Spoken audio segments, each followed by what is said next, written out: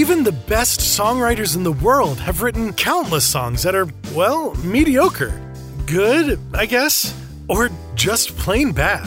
After all, you can't expect the first song you write to be a hit, or the next, or the next. In fact, you might have to write up to 50 bad songs before you ever write a good song, let alone a top-charting hit song. My name is Tim Roscoe, and I'm embarking on a journey to write my own bad songs, and I wanted to share my journey with you in the form of a podcast. Each episode, I will have a conversation with a guest, and from our conversation, we will find the seeds of an idea that will become the basis of a new song that we will write together. From this kernel of an idea, we will dig in and craft lyrics and music, and by the end of each episode, we will have a new song of our own creation.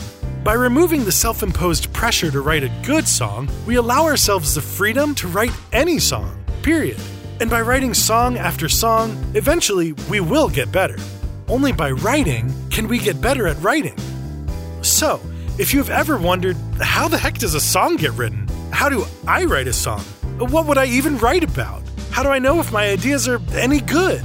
Listen in as we wrestle with these questions and challenge ourselves to create in spite of ourselves. I've heard it said that there's no wrong way to write. So hopefully, by listening to this podcast, you will be inspired to find your own way to write songs, create music, or try something new you've always wanted to try. Remember, you can't be good at something without first being bad at it. Welcome to 50 Bad Songs.